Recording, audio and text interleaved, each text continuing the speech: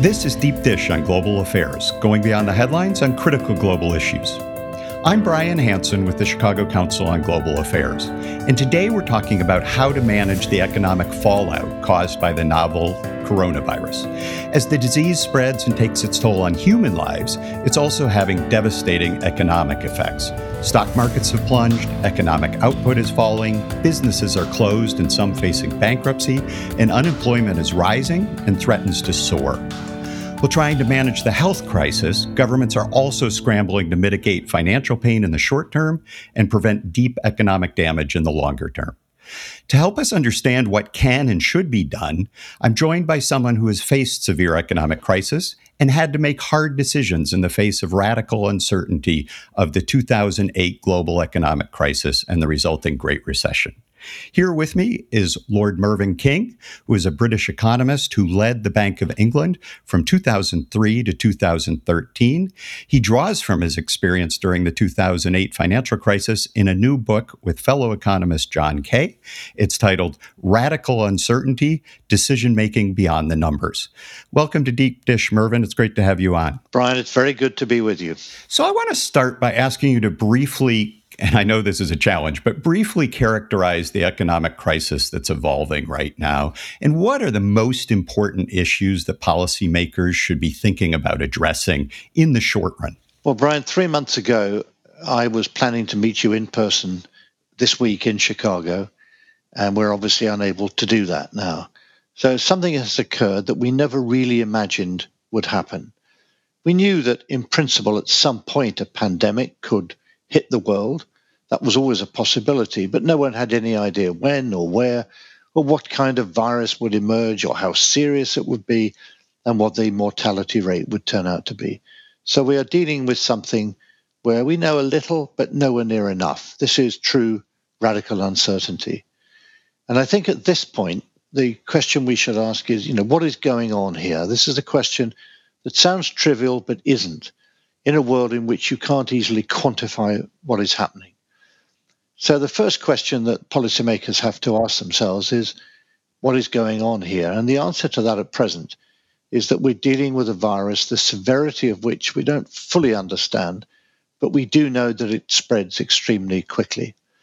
And we know something about the shape of epidemics. Models are quite helpful from that point of view, but no model can give us a precise forecast or prediction of exactly where this epidemic will go. So governments have decided to take the route of basically shutting down much economic activity in our economies. Once we do that, then there are two questions that immediately are forced onto the minds of policymakers. The first is, how can we support the cash flow of businesses and operation? Because just as in the financial crisis in 2008, where we didn't want banks to fail because they ran out of cash, equally, this time we don't want the entire economy to fail because it runs out of cash.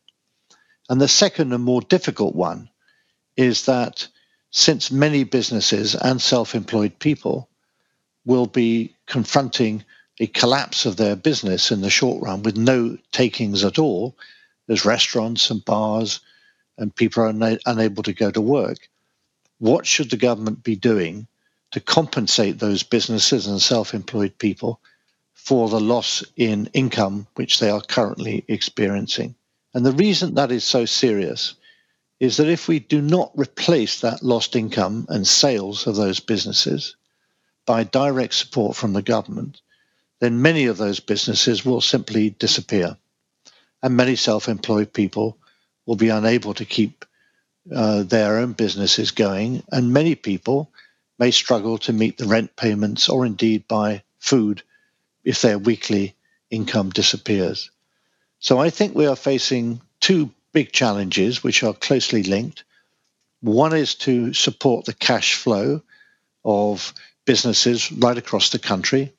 And secondly, each government in its own country needs to work out a scheme by which it will support and replace the lost income. I regard this as the government having to step in as a purchaser of last resort, replacing the demand that we would have made had we been able to continue with our normal day-to-day activity.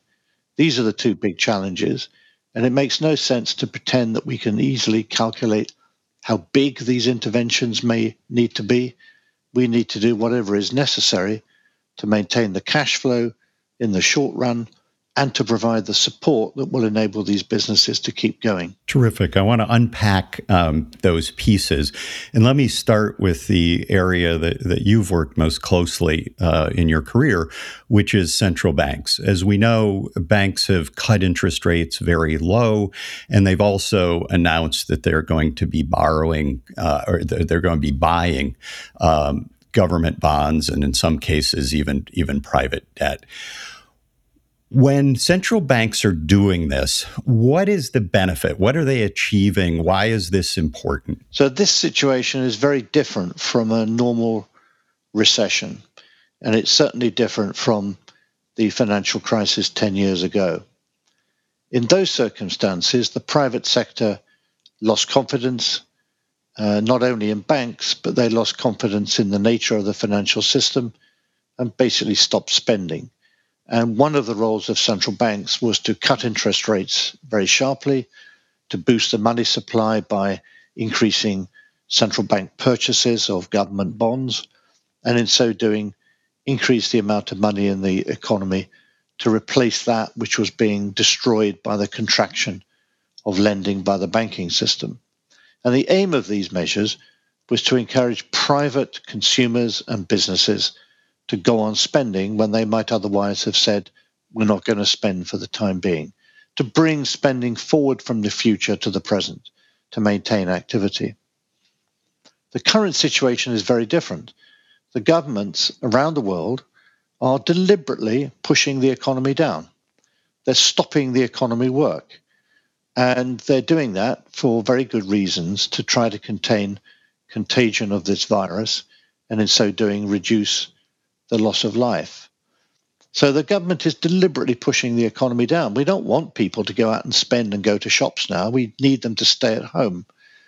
But what that does is mean, I think, two things. First, that cuts in interest rates are not really the measure that's going to achieve anything in the present crisis.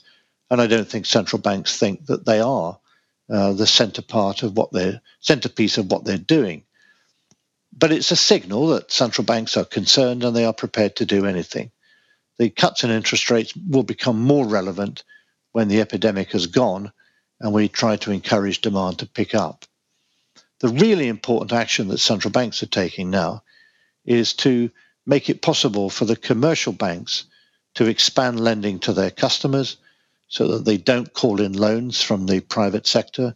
They are willing to extend loans to small businesses, even though those small businesses may face an uncertain future. It's very important that the flow of credit is maintained, and the central bank can do that by buying assets or either issued by companies or in some cases by small businesses themselves. But I think largely through its support for the commercial banking system so that ordinary banks can say to their customers, look, if you need money, we're willing to lend.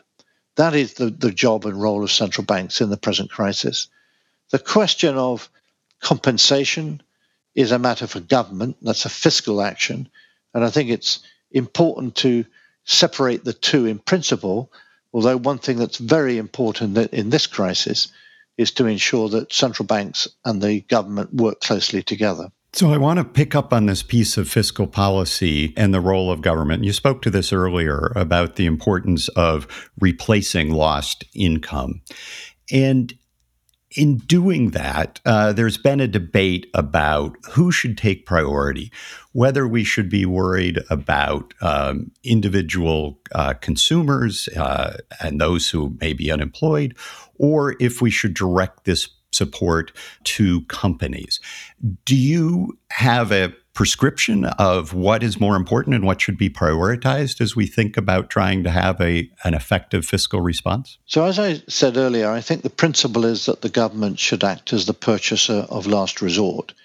In other words, that tells us where the help should go. It should go to those businesses, whether they're companies or small traders or self-employed individuals, who would previously have been selling things to us as consumers and for whom there is now no demand.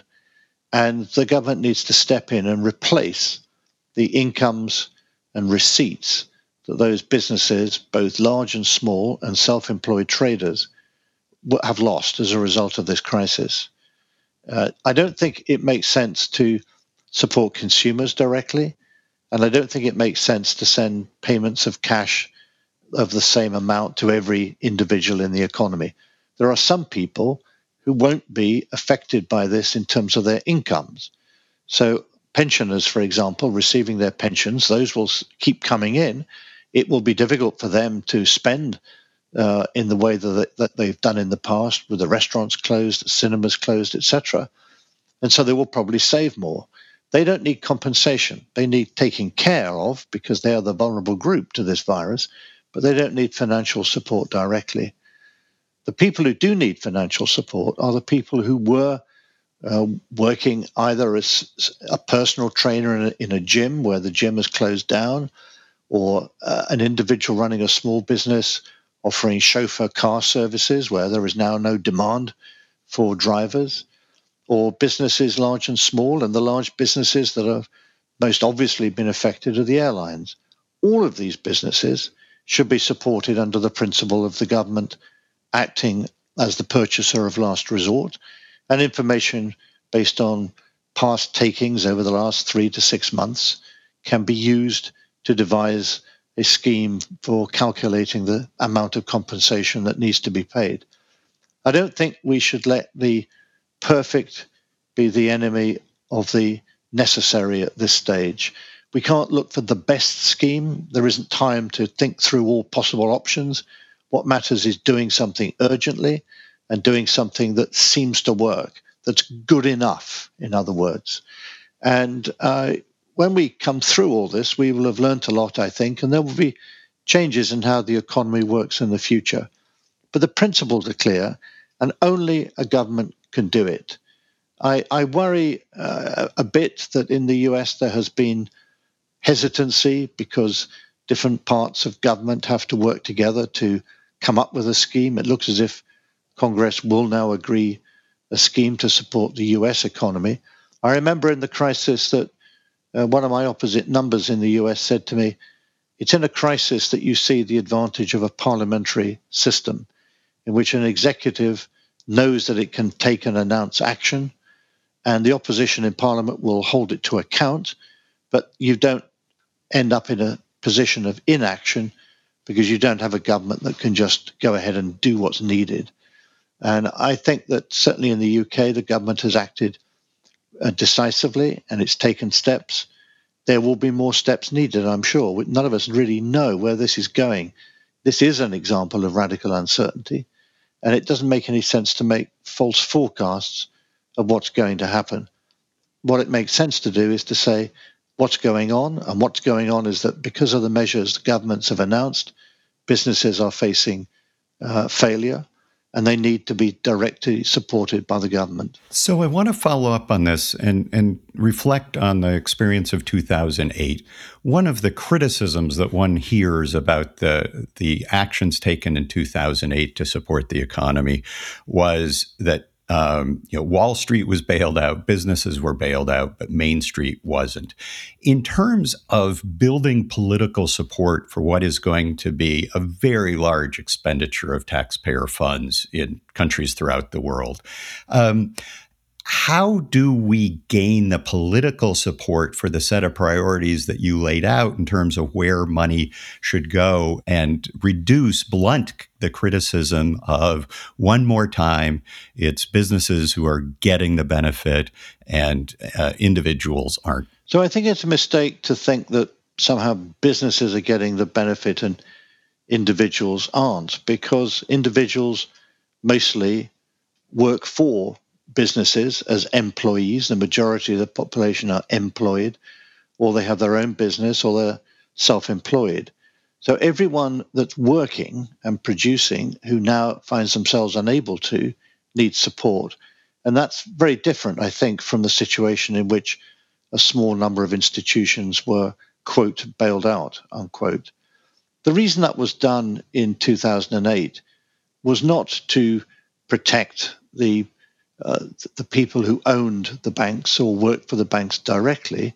In fact, I said when I gave evidence in Parliament that the reason we were taking these exceptional measures was not to protect the banks, it was to protect the economy from the banks. That is, they were a point of serious vulnerability, which was threatening the operation of the entire economy. If the major banks had failed, the payment system would have collapsed. No one could have been able to receive their wages or pay bills, pay their mortgage, and so on. So it was important to step in and deal with that. But I think there is a big lesson here for the future, which is the following. We have, for many decades now, run in an economy in which the idea that we need to be as efficient as possible, we must maximize profits, is the only criterion for designing companies and the economic system. And what we've learned, of course, is that there's much more to it than that. Survival matters. And when it comes to things like nuclear power plants or aeroplanes, what we're very good at doing is insisting that if one part of the plant or the aeroplane fails, the rest doesn't fail. We allow bits to fail without it compromising the system as a whole. And the second thing we do is to build in redundancy. That is, we make the whole thing a lot safer than we think we really need to make it, just to be on the safe side. That's exactly what we did not do prior to the financial crisis. In the name of boosting the profitability of banks, we allowed them to run down their holding of financial assets. We allowed them to issue less and less equity capital. And we ended up with a banking system that appeared to be highly profitable and efficient, but was actually very vulnerable to a relatively small shock. And then it basically failed. And we tried to change that by making sure that banks have to hold more liquid assets and issue more equity capital so they can absorb higher losses. And I think that after this epidemic, we will ask ourselves questions of the kind, is it really sensible to run a business relying on just-in-time deliveries, which can easily be interrupted when measures like this are taken? Do we really want to run our systems so close to the edge that a small upset can lead the company to fail or the business to stop operating? In our health system, we can't, obviously, it doesn't make sense to build thousands of hospitals and leave them empty just on the off chance we may need to fill them up one day. But it does make sense to think carefully as a matter of public health, not private provision, but public health policy, how it's going to be possible to expand the number of intensive care beds quickly in a crisis. How can we do that? Do we need reserves in the form of doctors and nurses who may have gone on to do different things, but who can maybe be trained 1 week a year so that they could be a part of a reserve army to come back and support us if we have something serious happening again?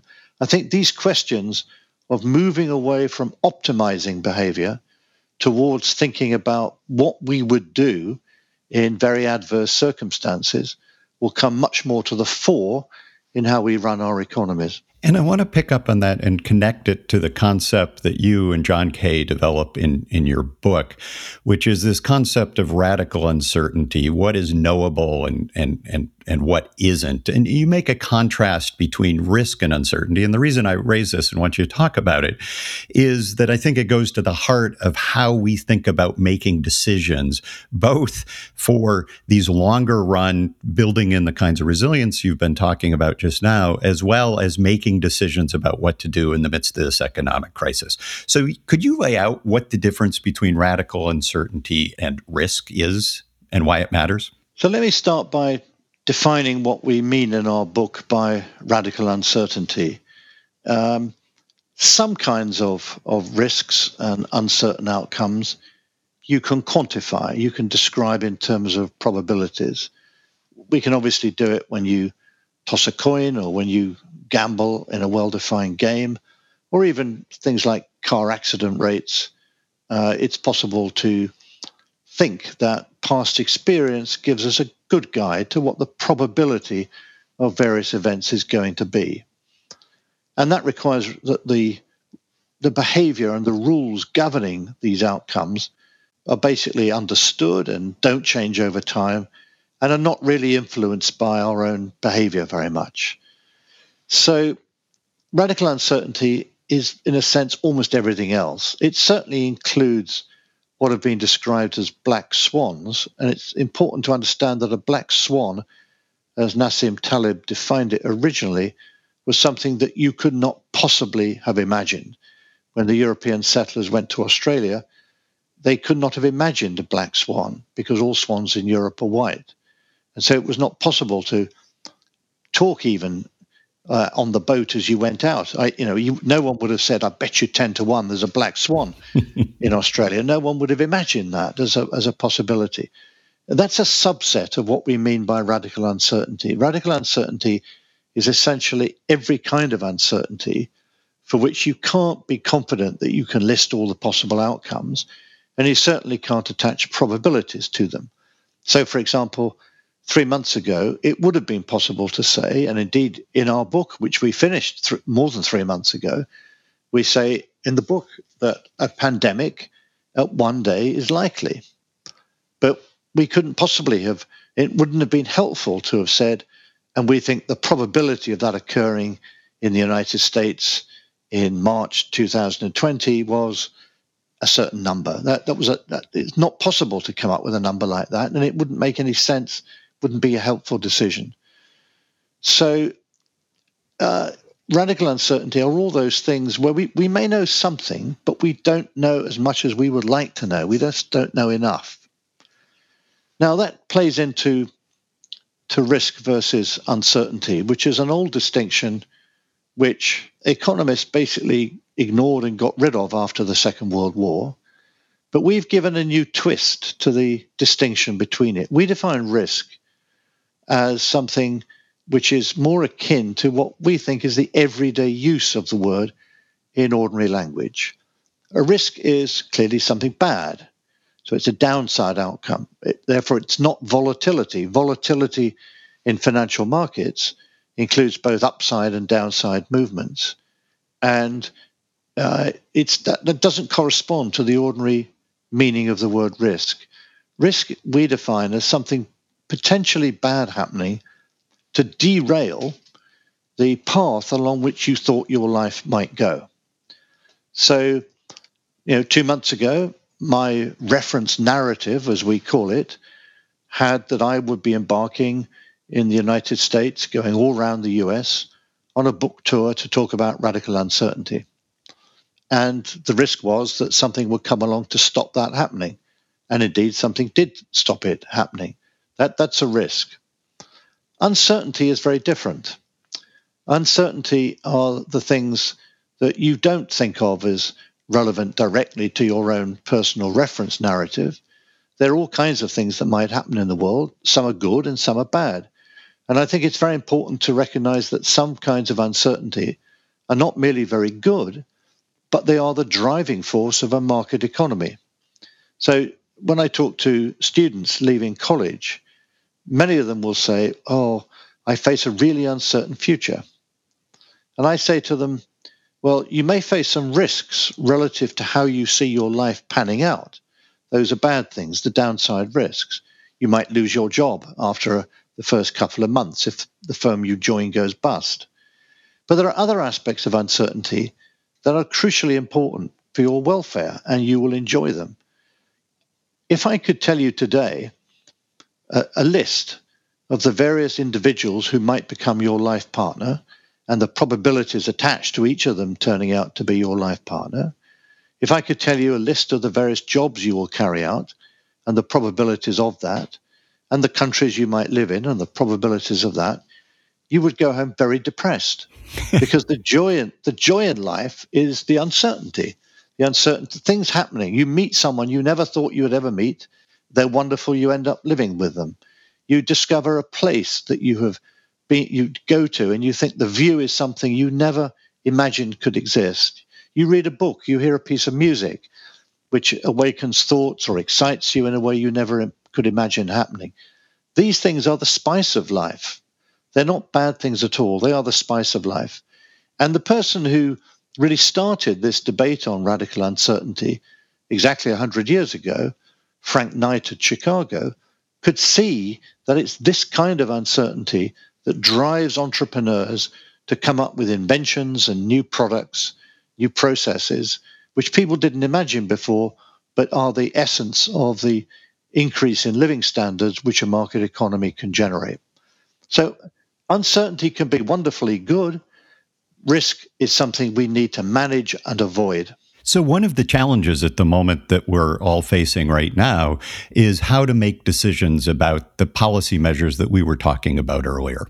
And one of the attractions of what has developed by getting rid of this idea of uncertainty or setting it aside, as you talk about economists doing, is that one can generate predictions about what will happen if interest rates are cut to some number, if certain amount of debt is bought, if a certain amount of fiscal stimulus is put into the economy.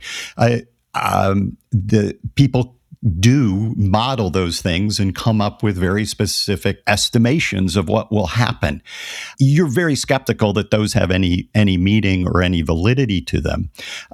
In which case, how do we make decisions about what to do at a moment like the one we're facing right now? How much stimulus to provide, how much debt to buy, et cetera? Let me start by saying what we think is wrong with many models. And it's not that the models themselves are necessarily not helping us, but the way they're used is often fallacious. So if you want to use a model calibrated on past experience, you really do need to be confident that what you're seeing is the playing out of a relatively stable system. Some day things go up, some other days things go down, but basically the underlying behavior, the process that's generating it, is not changing. And in those cases, sometimes the numerical predictions can work. I mean, the classic case in the world of science, of course, is that it's very easy to design rockets to go to various planets because the laws of planetary motion we have understood for centuries. They don't change, and they don't depend on what we believe about them. So you can design successfully rockets to go to small planets because we know what the laws of motion are. Most business and financial decisions are not of that kind. In fact, most of them are about unique events. The virus we're facing now is a unique event. It's part of a general pattern of epidemics. We understand something about epidemics, but this particular one is unique. And to assume that we can make quantitative predictions of any degree of exactitude, I think, is a mistake. We may learn as the virus evolves, and we can see how the data are evolving, did evolve in China, are evolving in Italy and Spain, and now in the United States, and use that experience in order to start to learn about where we are likely to go. But the real use of these models is not to pretend that the model is a literal description of the world, but to understand about the qualitative nature of epidemics, of recessions, of different types of economic behavior. And so we suggest the first question you should always ask is, what is going on here?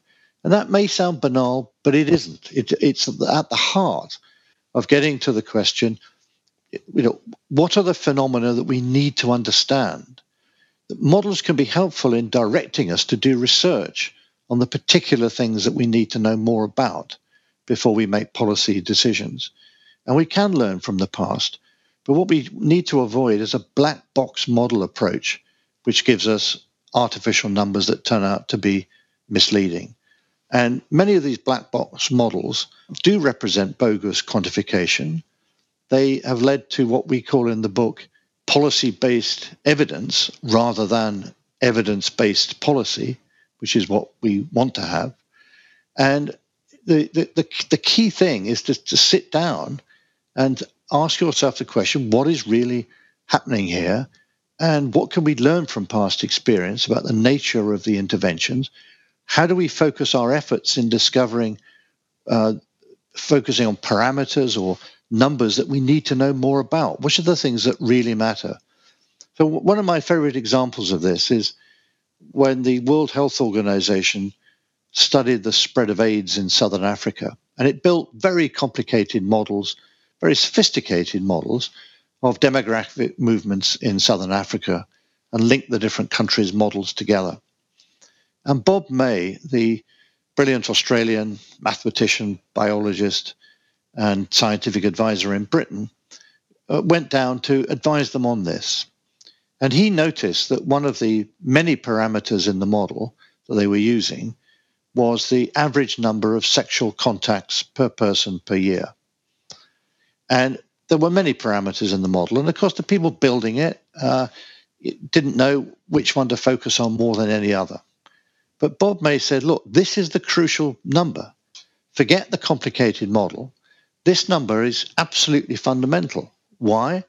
Because if, let's suppose the average number of contacts per person per year was 100, he said it matters enormously whether those 100 contacts are with the same person or with 100 different people.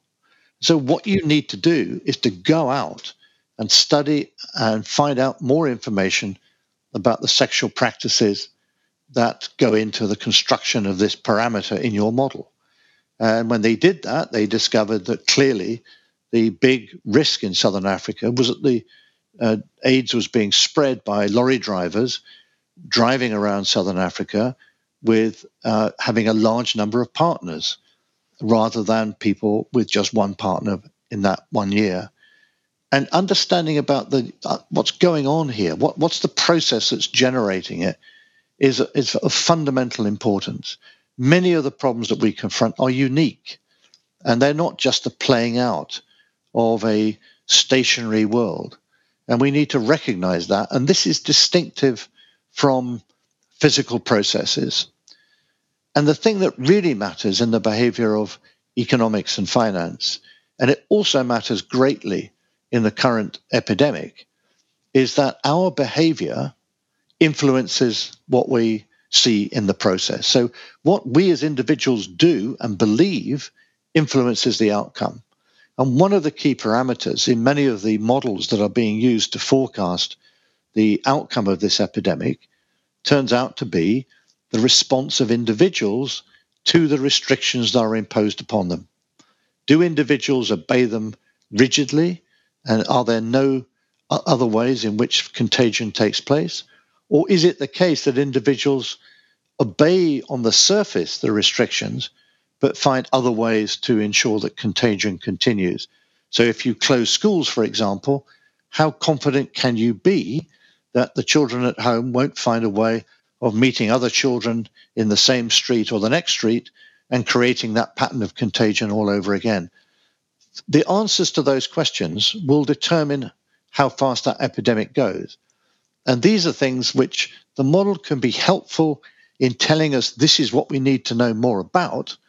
But what the model cannot do is to tell you where it will go in the future, because we do not know the answer to this question until we go out and find out more about it. So given that thinking, and as we close here, I want to ask you, as this crisis continues to play out in the weeks and months ahead, what should our listeners be paying attention to understand where the economy, in fact, is going in the future? Well, I don't think we should pay much attention to forecasts of the degree of downturn or recession and the likely growth rates. We don't really know how long these restrictions will be needed. What we do know is this: the government is pushing the economy down deliberately in order to solve the health crisis.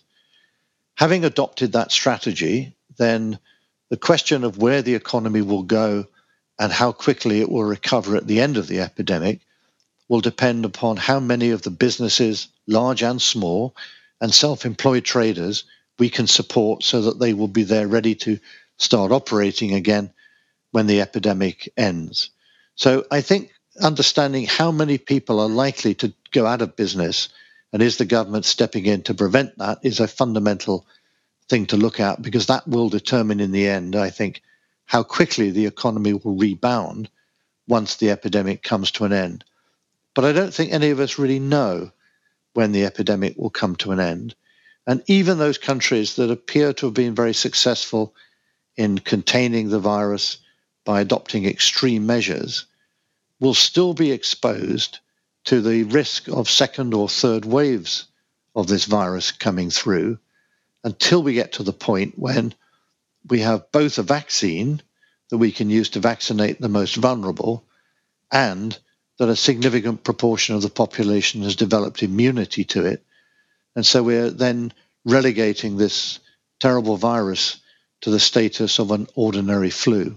Lord Mervyn King, former governor of the Bank of London and author of the book, Radical Uncertainty, Decision-Making Beyond the Numbers. I want to thank you so much for coming on Deep Dish and helping us understand what we're all facing and the deep radical uncertainty that we're navigating through. Well, thank you very much for inviting me, Brian. And may I wish you and your colleagues and everyone listening to this the very best for the very difficult weeks and months that we're about to go through. And thank you for tuning into this episode of Deep Dish.